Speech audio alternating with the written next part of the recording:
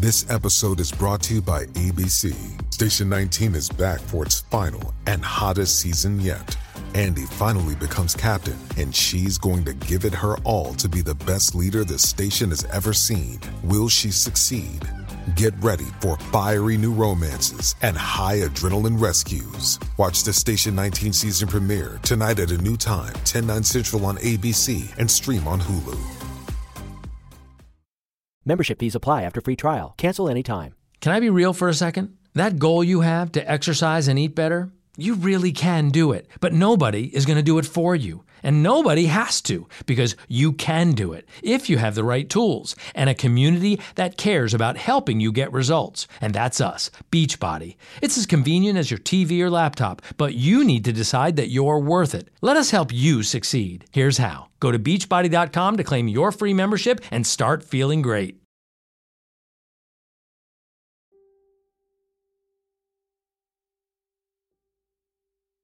Of all the time-honored Christmas traditions, there's one in particular that seems to have been lost to history: the ghost story. It seems strange now to consider, but all the way up to the early 20th century, telling ghost stories around a crackling fireplace was a very popular thing to do on Christmas Eve. Stories and Christmas are two things that used to go together like peanut butter and jelly. The holiday that we think of as Christmas actually has its roots in the pagan winter solstice celebration known as Yule. This was a time when many believed the veil between the living and the dead was especially thin, and the spirits would sometimes show up to visit their loved ones. Once you got the wine and the Christmas spirit flowing, there were bound to be people with some stories to tell. It turns out stories are a lot easier and cheaper to give to other people than physical gifts. And it just so happened that with everyone already in a rather spiritual mood, that a lot of the stories people told were designed to scare the pants off you. All the fun came to a temporary end during the 17th century when Oliver Cromwell, the Puritan lord and protector of England, decided to cleanse England of all the decadence he saw around him. This included a lot of the festive trappings surrounding Christmas. But by the 1800s, Puritanism was on the way out, and England began seeing a resurgence in Christmas traditions, including several new ones like decorating Christmas trees, which was a carryover from German tradition. This newfound interest in all things Christmas meant England was primed and ready for the publication of a new novella that would soon take the holiday by storm. On December 19, 1843, Charles Dickens published his most famous story, A Christmas Carol.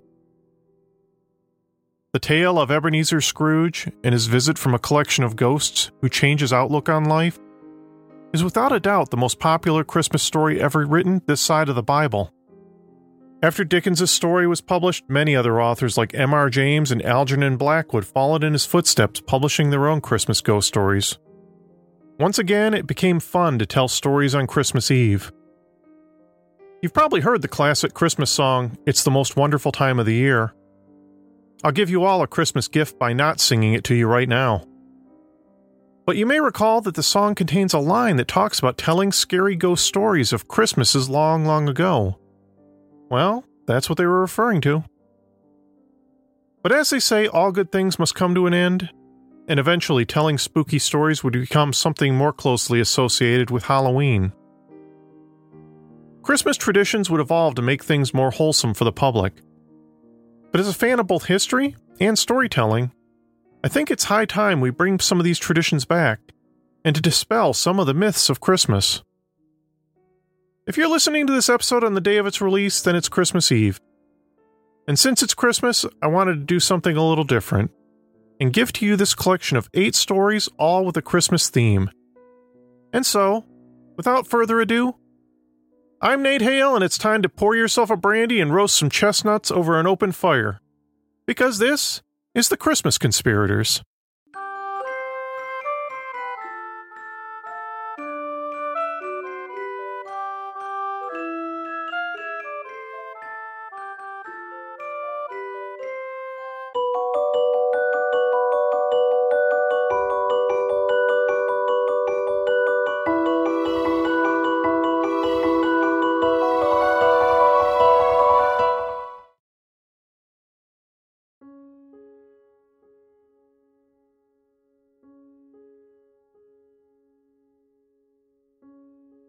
Part 1.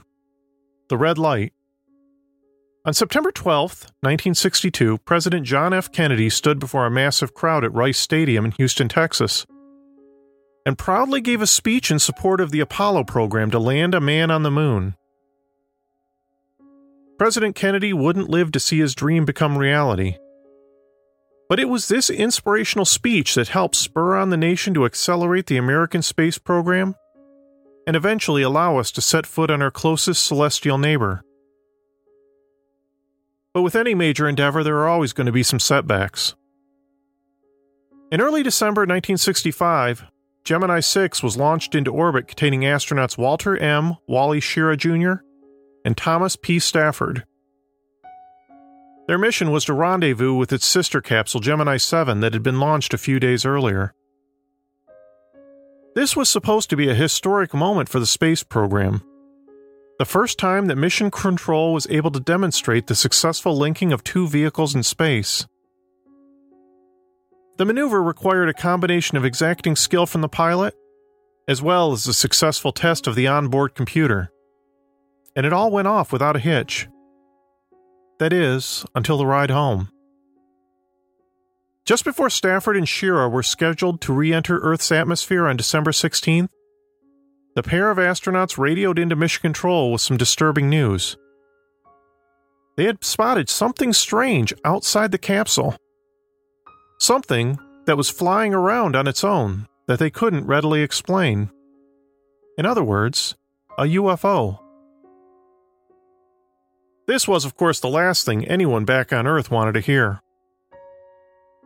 Pilots that reported UFOs were often ridiculed, and sometimes even grounded for good. Now, here were two of NASA's chief astronauts both reporting they were seeing things. These were the guys who were supposed to have the right stuff, and were never, ever expected to see strange things in space, or at the very least, weren't supposed to talk about them. This is what Thomas Stafford radioed down to Mission Control. We have an object. Looks like a satellite going from north to south, probably in polar orbit. Looks like he might be going to re-enter soon. You just might let me pick up that thing. I see a command module and 8 smaller modules in front. The pilot of the command module is wearing a red suit. It was at that point that Mission Control heard something else that they hadn't been expecting come crackling over the radio. A roaring chorus of jingle bells performed on the harmonica and sleigh bells that the two astronauts had snuck on board the capsule.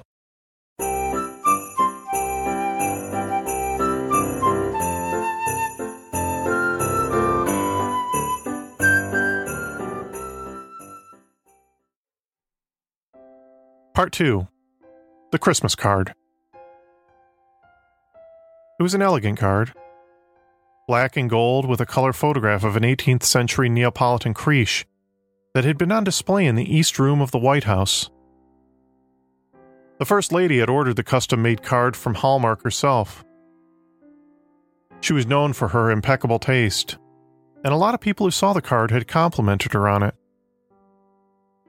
On the inside, the card bore the image of the presidential seal, the famous American eagle with an olive branch in one talon and arrows in the other. The message read, "With our wishes for a blessed Christmas and a happy New Year." Receiving a presidential Christmas card was considered a prestigious thing. It usually meant you were either a wealthy donor or some other major political figure. This card in particular was unusual, in that it was never mailed, though. The president and his wife managed to sign about 75 of the cards in the early part of November, figuring they had plenty of time to sign the rest at their leisure. But they were wrong. Although in December 1962 Jacqueline Kennedy never sent out any Christmas cards, she certainly received some. More than 800,000 cards and condolence letters poured into the White House that year, telling her how very, very sorry they were about the loss of her husband. Part 3. The Hidden Folk. During the 1980s, the U.S. Navy and Air Force had more than 3,000 troops and millions of dollars of military equipment stationed in Iceland to watch over Soviet activities in the region Even though Iceland was a founding member of NATO, it didn't have a military of its own. A majority of Iceland's residents were firmly anti-war in their beliefs. But that wasn't the only thing many of them believed in. On March 23, 1982, 150 protesters boarded 3 buses bound for Keflavik, Iceland, in order to protest the threat the U.S. military posed to Iceland's other residents, a group known as the Huldafolk, which translates to the hidden folk. But there's also another name for these creatures, one which we're much more familiar with: elves. Belief in elves is widespread throughout Iceland, although these aren't the same tiny creatures we think of making toys in Santa's workshop. The Christmas elf was yet another invention that came out of English holiday stories written during the Victorian era. No, the Huldafolk were supposed to be the same size as adult humans, although they were also invisible to the naked eye.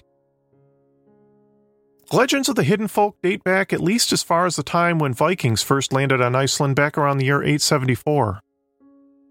Early legends of elves made them out to be harmless pranksters. When something went inexplicably wrong, it became common to blame it on the elves. But over time, some of the legends of the elves would take a darker turn, and stories would begin to emerge that elves could be dangerous.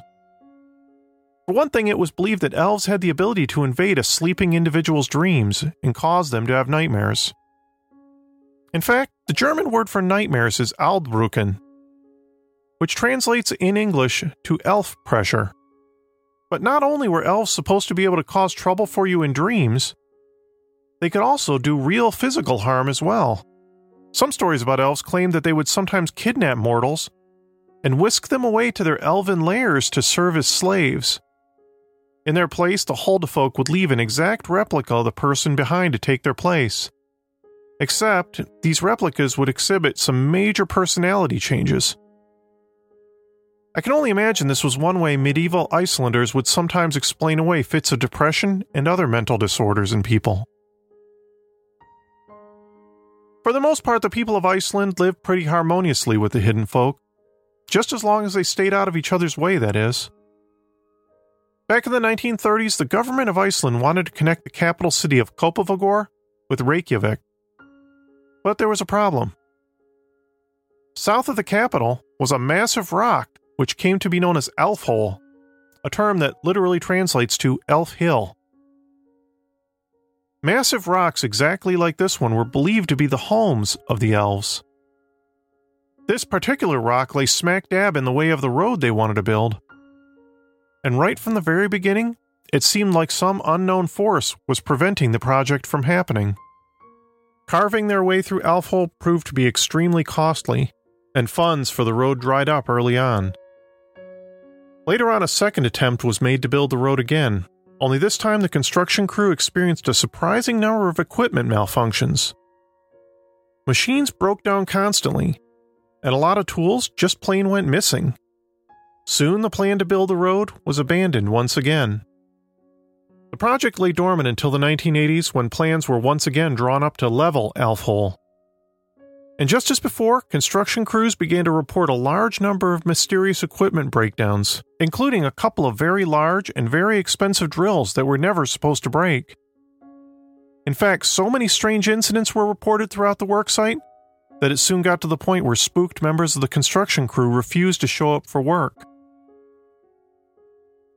When a road between the capital and Reykjavik was finally built, plans were adjusted to swerve around Elf Hole. Officially, the Icelandic government refused to say whether the Huldafolk exist or not. Although there was yet another famous incident in which an Icelandic politician paid an unnamed sum of money to move a similar elf rock himself. When word hit the media about Iceland's belief in elves, the Icelandic government was ultimately forced to publicly address the issue. They said, and I quote, "Issues have been settled by delaying construction projects so that the elves can, at a certain point, move on."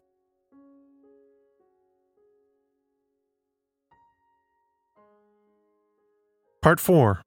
The Mistletoe Bride. Although in the wake of Dickens' A Christmas Carol there have been plenty of holiday-themed ghost stories published, one particularly famous tale that some people purport to be true as that of the Mistletoe Bride.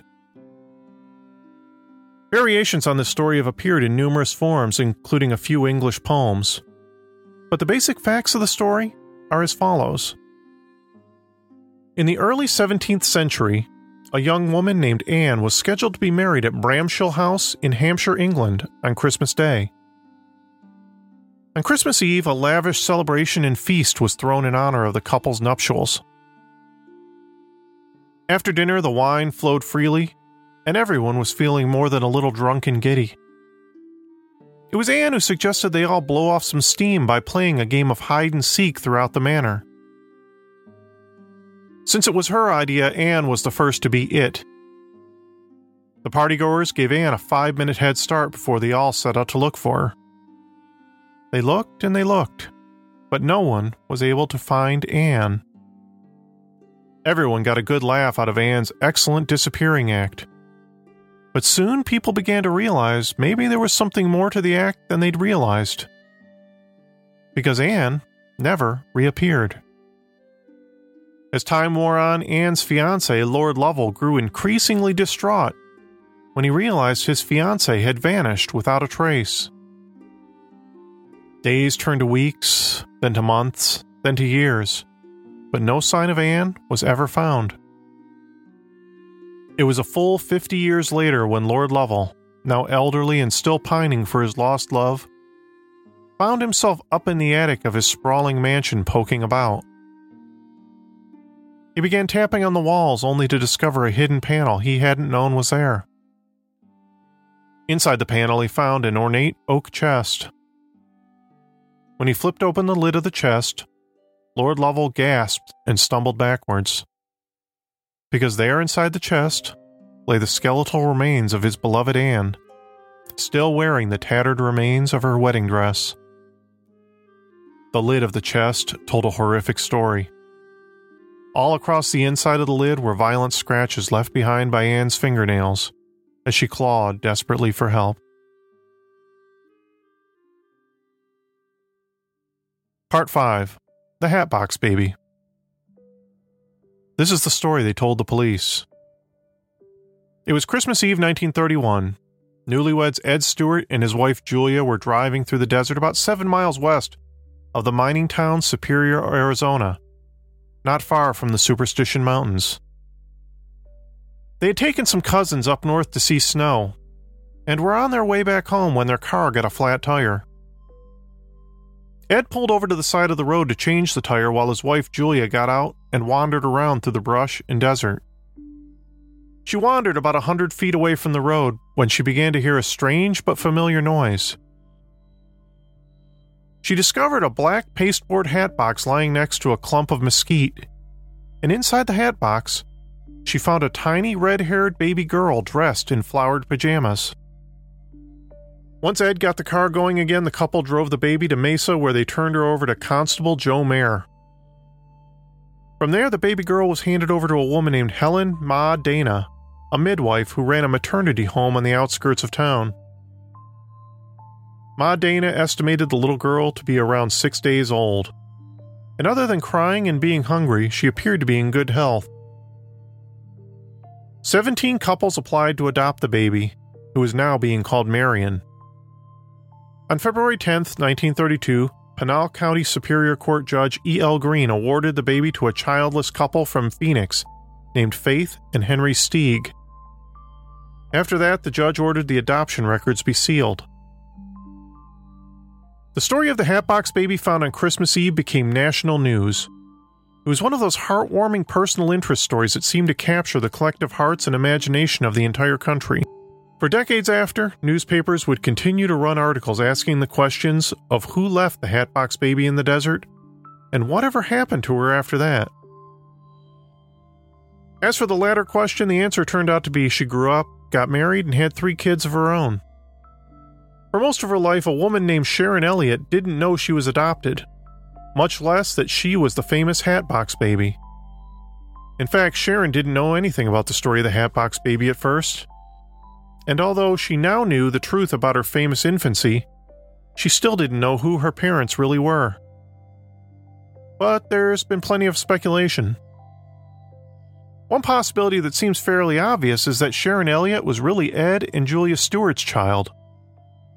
A lot of people think the couple's story about taking an impromptu drive through the desert on Christmas Eve, then just happening to stumble across a baby, sounds pretty fishy.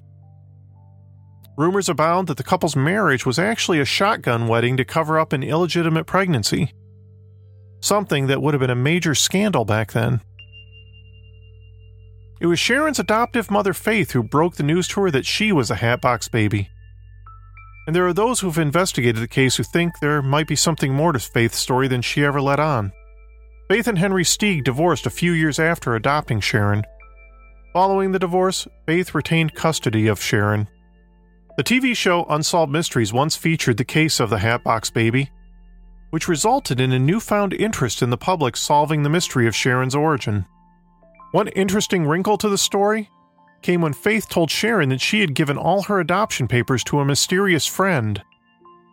Later on, after Faith's death, Sharon discovered a handwritten note from her adoptive mother stating that the friend she referenced was actually her biological cousin Edna Sherman Rowe, and that Edna was actually Sharon's biological mother.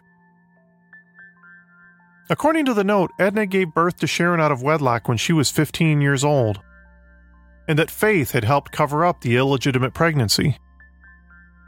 Reports state that Edna Rowe died in a plane crash in 1951. It turned out, though, that Edna had a niece living in Tucson. Sharon attempted to contact the woman for DNA testing to prove that Edna was really her biological mother, but the woman refused to get involved, and the mystery of the Hatbox baby lives on.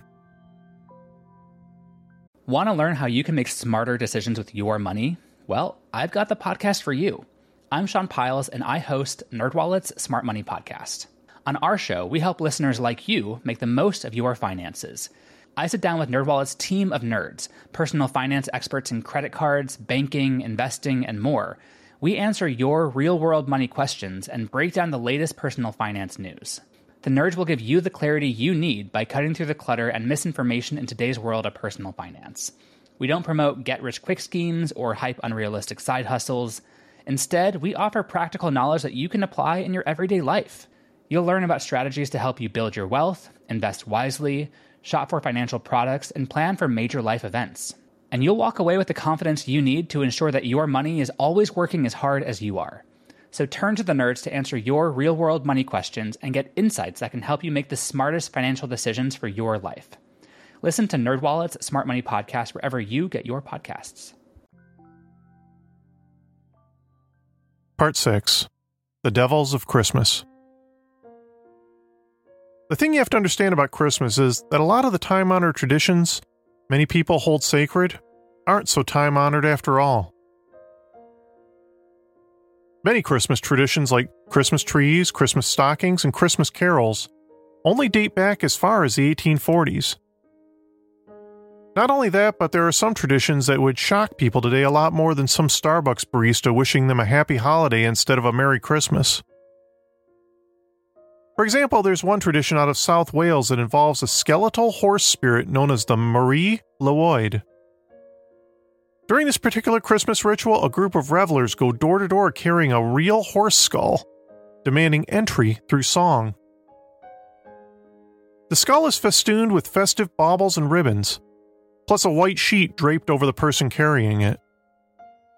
Although Marie Lewoid caroling typically takes place around Christmas and New Year's, it's sometimes also done in midsummer or around Halloween. When a Marie Lewoid troupe arrives on a person's doorstep, they begin singing a melodic challenge to the person inside. The homeowner is then expected to respond with their own even wittier rhyme. This Victorian rap battle is supposed to go on until the players are finally let inside with the horse skull and given food and drink. The Victorian era produced a lot of rather disturbing ideas about how to greet someone at Christmas. The Christmas card was invented by Henry Cole in 1843, after he grew sick and tired of composing dozens of handwritten letters to his friends and family. Christmas cards have been published ever since, bearing all manner of artwork. But the Victorians took things up a notch by sending out cards bearing the images of dead birds. This, of course, sounds pretty morbid today. But the idea of the dead birds all stem from an ancient good luck ritual during which a wren or a robin was killed in late December. It was also tied to a famous saying about a bird flying through a nobleman's castle, signifying the fleeting nature of life. The Victorians really loved Christmas. In many ways, back in Queen Victoria's era, Christmas was actually closer to spring break for its sheer self-destructive attitude. This could really be seen in a Victorian-era parlor game known as Snapdragon. This was a game that was traditionally played on Christmas Eve and involved acts of self-harm that would undoubtedly be a YouTube sensation were it still performed today. But as they say, don't try this at home. Seriously, don't do it. Players of Snapdragon would sit around a shallow bowl full of raisins, grapes, plums, or other fruit. Then one of the players would douse the fruit in brandy, dim the lights, then set the bowl on fire. After that, players were expected to take turns plunging their hands into the flames in order to grab a raisin. If you managed to get that far, you were then expected to pop the flaming raisin in your mouth and eat it, lighting up your face in the dark like a jack-o'-lantern. It used to be considered a rite of passage to wake up cheerfully on Christmas morning with third-degree burns on your hands and lips. The bûche de Noël, or Yule log, is a traditional dessert that hails from France in the 19th century. It's a delicious cake decorated to look like a fallen tree. But in the Catalan region of Spain, there's a long-standing tradition of an entirely different sort of Yule log. You see, in Catalonia, it's been a tradition since the mid-19th century to depict not just the primary figures in the biblical nativity scene, but all the side characters around town as well. This includes one particularly popular character known as the Caganer. The word Caganer literally translates to the word crapper, which should give you some idea what his deal is. Catalonian tradition involves a game where you're supposed to find the Caganer in the nativity scene. This would seem innocent enough except for the fact that the figure of the Caganer is that of a man squatting with his pants down around his ankles and pooping. The Caganer has been around for more than 200 years, and is such a popular figure in the region that every once in a while someone gets the idea to remove the figure from public nativity scenes, and each time the backlash is so great that public officials are forced to put him back. There are a lot of strange and disturbing characters associated with Christmas celebrations around the world. By now, most of us are probably familiar with Krampus, the German goat-footed demon who's supposed to ride shotgun with Santa, kidnapping naughty children and stuffing them in a sack.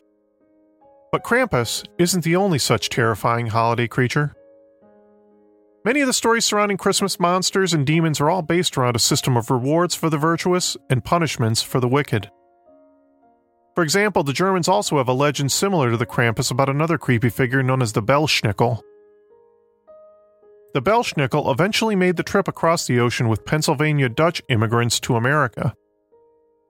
He's typically depicted as a raggedy, beggar-like individual who will show up outside your home around Christmas bearing either cakes or a set of whips for you, depending on how you behaved throughout the previous year. The Germans also have a legend of a Christmas witch known as Frau Perchta, who hands out punishments during the 12 days of Christmas. She's someone you really don't want to get on the bad side of because Frau Perchta will rip out your guts and replace them with garbage if you've been naughty. In Iceland, they have the legend of the 13 Yule Lads, a group of trolls who sound innocent enough on the surface, and in fact some of them are depicted as simple mischievous pranksters like the suitably named Door Slammer. But then there are others who are a lot creepier like the Spoon Licker or the Window Peeper. But the Yule Lads pale in comparison to a couple other Icelandic Christmas monsters. There's the Yule Lad's pet, the Yule Cat, a monstrous feline that devours naughty children. But the one you really want to watch out for is the Yule Lad's mom, Gryla. She's a gigantic troll who lives in the mountains and comes down around Christmas time to prey on children. Gryla has multiple sets of eyes in her head and an impressive 13 tails. Gryla likes to toss bad children in a sack and drag them back to her cave in the mountains in order to boil them alive for dinner. Children who live in the Alsace region of France are warned to look out for Hans Trapp, another sort of opposite number to Santa. He was supposed to start out his existence as a rich and greedy man who worshipped Satan. and was subsequently excommunicated from the Catholic Church. He was later exiled to the forest where he tried to steal a child and eat him. Except the child was saved at the last moment when God struck the man down with a bolt of lightning. After that, Hans Trapp was cursed to rise from the dead and prey on wicked children around Christmas time. Elsewhere in France is the legend of Père Fouettard, whose name translates to the Father Whipper, which in this case isn't a completely accurate description of what he is, since he was actually supposed to be a cannibalistic butcher who lured a trio of boys into his shop, where he cut them up and ate them. At least in this case, the story has a sort of happy ending, I guess, because St. Nicholas showed up at the man's shop, resurrected the children, and took the evil butcher into custody. But not everything about the story is all mistletoe and candy canes, because after that, St. Nicholas made Père Fouettard into his servant, whose job from then on was to punish bad little children. The Netherlands have a legend about a character a lot of people have been trying to eliminate from their folklore, known as Zwarte Piet. In Dutch tradition, Sinterklaas, or Santa Claus as he's known elsewhere, has his very own slave. As you can surmise, the legend of Zwarte Piet is really racist. Zwarte Piet literally translates to Black Pete, and he often appears in Christmas parades as a white person in blackface. The legend of the character is similar to some of the others I've mentioned in that he rides along with Sinterklaas and punishes bad children. He originates from a 19th century children's book about a slave purchased in a Cairo slave market.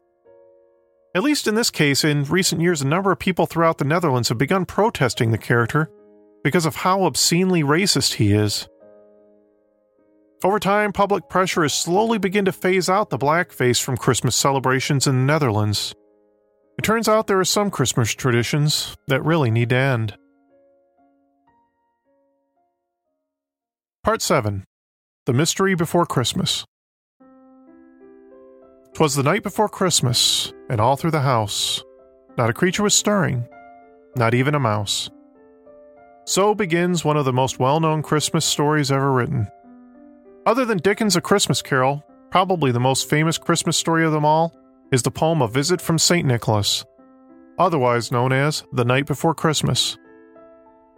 The problem is, although we know a lot about Charles Dickens' A Christmas Carol, the origin of The Night Before Christmas remains a mystery. When the poem first appeared in New York's Troy Sentinel on December 23, 1823, there was no author's name attached to it.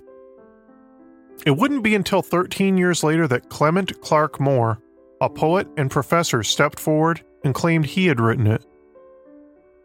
Legend had it that Moore wrote the poem for his children, and that his housekeeper sent the poem into the paper without his knowledge.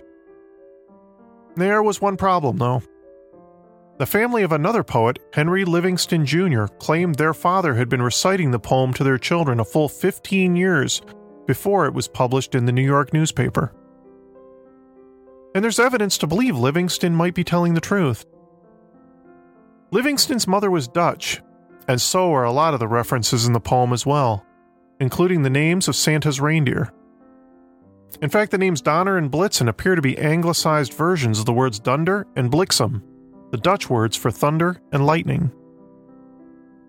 As many as 4 of Livingston's children, as well as a neighbor's child, all recalled hearing the poem as early as 1807. Livingston's children even claimed to have possessed a handwritten and dated copy of the poem written by their father as proof. But the house where the letter was being kept burned down before they were ever able to produce it. In recent years, a few literary sleuths have taken up the case, studying the works of both Livingston and Moore, and declared that stylistically the poem is a much closer match to other works by Livingston. Proponents of the belief that Clement Moore wrote the poem point to Moore's close friendship with the author Washington Irving, was famous for his own Legend of Sleepy Hollow. Irving was heavily inspired by Dutch culture, and in his book A History of New York he made references to a few phrases that sound awfully similar to phrases found in The Night Before Christmas. It's possible Moore's Dutch influence in the poem could have come straight from Washington Irving. But to this day, the mystery of who authored The Night Before Christmas remains a question of one family's word against another. Part 8. The Star. Picture this. 3 men, all regally attired in robes, riding on camels across the desert. They bob up and down against the night sky as they climb dune after dune. It's a particularly dark night, but they continue to head toward one brilliant object in the sky. A silvery ball of light that shines like a beacon over the tiny village of Bethlehem. This is the image most of us have of the Christmas star. It's an image that's been indelibly sealed in our collective conscious by countless religious paintings, greeting cards, and nativity scenes all across the world and throughout history. In truth, the story of the 3 wise men is a little more complicated than that. In fact, the Star of Bethlehem is only mentioned once in the Bible. That comes from the Gospel of Matthew in the New Testament, and it's one particular passage that may give us some clues to the star's origins. In Matthew 2:9 it says, "When they had heard the king, they departed, and lo, the star which they saw in the east went before them till it came and stood over where the young child was." Now, if we're to take this passage literally, then this obviously wasn't any normal star, since stars don't behave that way. There are some who believe that the Star of Bethlehem may not have been a star at all, but rather a different sort of aerial phenomena. No, I'm not talking about UFOs, though I'm pretty sure the show Ancient Aliens has put forth this theory, so I'll leave it right there where it belongs. If we take the story from the Bible literally, there are several other celestial objects that could have been observed in the night sky. But before we get there, we first have to dispel a few myths. For one thing, let's get this straight. December 25th was certainly not the birthday of Jesus Christ. In fact, the entire numbering system of his birth is probably off by at least 4 years because of a literal clerical error put down by a church cleric. According to many religious scholars and historians, the birth of Christ likely came no later than 4 BC, and maybe even earlier than that. The Bible doesn't actually say what the actual date was, but based on clues such as references to the shepherds being out in their fields to watch over their flocks at night, we can thus deduce that the birth likely occurred sometime in the spring between the years of 7 and 4 BC. You see, it gets awfully cold in the desert in December, so it's pretty unlikely a shepherd would have been out there any earlier than spring. In fact, the first mention of December 25th being Christ's birthday doesn't turn up in the historical record until the year 354 CE in a Roman calendar. I could also point out that there are a number of people who think that the entire story of Jesus' origins are lifted wholesale from the ancient Persian religion of Mithraism. But that's a rabbit hole I'd rather save for another day. In regards to the Christian version of events, the problem with the historical record is that few astronomical records were kept back then except by the Chinese and Koreans. They recorded what appeared to be a handful of comets in the night skies around 4 or 5 BC, any of which might have been the legendary star over Bethlehem. One major problem with the Christmas star being a comet, though, is that such a fast-moving light in the sky likely would have been considered a bad omen, and probably would have driven the 3 wise men in the opposite direction. Another possibility is that the star was a supernova. Indeed, one such nova was recorded by Chinese astronomers in the spring of 5 BC, and likely would have been visible in the night sky for as long as 2 months. However, its position in the constellation Capricornus again would have pointed the wise men in the wrong direction described in the Bible. Other possibilities for the Christmas star was that it was really a planet, or perhaps even the conjunction in the night sky of a trio of planets, Jupiter, Saturn, and Mars. Around 5 and 6 BC, the 3 planets would have been in such an alignment that they would have appeared to make one bright mass in the sky, which may also explain the descriptions of the Star of Bethlehem's peculiar movements. All these possible scientific explanations make sense to some degree, but then again, they all have some serious issues as well. The truth is, there isn't any one scientific explanation that fits everything described in the Bible, or any other historical record for that matter. And maybe that's for the best. Perhaps it's best for us to simply look at the Star of Bethlehem as a symbol, as it's originally described, of peace on earth and goodwill to all. perhaps some mysteries just aren't meant to be solved.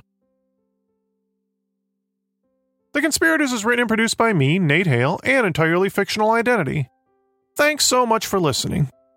I really enjoyed sharing these short stories with you. If you like this format for the show, drop me a line on our Facebook page, Twitter, or via email at theconspiratorspodcast@gmail.com, and maybe I'll do it again sometime.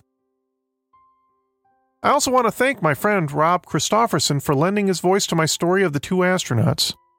Rob does a fantastic podcast called Our Strange Skies that delves into the mysteries and history of the UFO phenomenon. If you're as interested as I am in all things alien-related, then you really need to check out Our Strange Skies. Just a reminder, we have a Patreon page where patrons of the show can pledge their support and help us out bringing new content to you on a regular schedule. I want to give a special shout-out to my latest Patreon supporters, Jessica and Stephen. Thank you so much. You're both very much on my nice list this year. If you're interested in helping support the show, I'll put a link to our Patreon page in the show notes. Patrons get access to all sorts of rewards like stickers, magnets, t-shirts, and of course our exclusive bonus mini episodes. Another way you can help support the show is to subscribe, rate, and review us on Apple Podcasts. Each one of your reviews helps boost us in Apple's rankings and helps spread the good word about the Conspirators. To all my listeners, I just want to give one more big thanks for all the love and support you've given me and the show. When I started this podcast a couple years ago, I never had any idea it would grow as huge as it has for me. And I couldn't have done it without each and every one of you. So if you're listening to this episode on the day of release, I wanted to wish each and every one of you a happy holiday, a Merry Christmas, and a Happy New Year.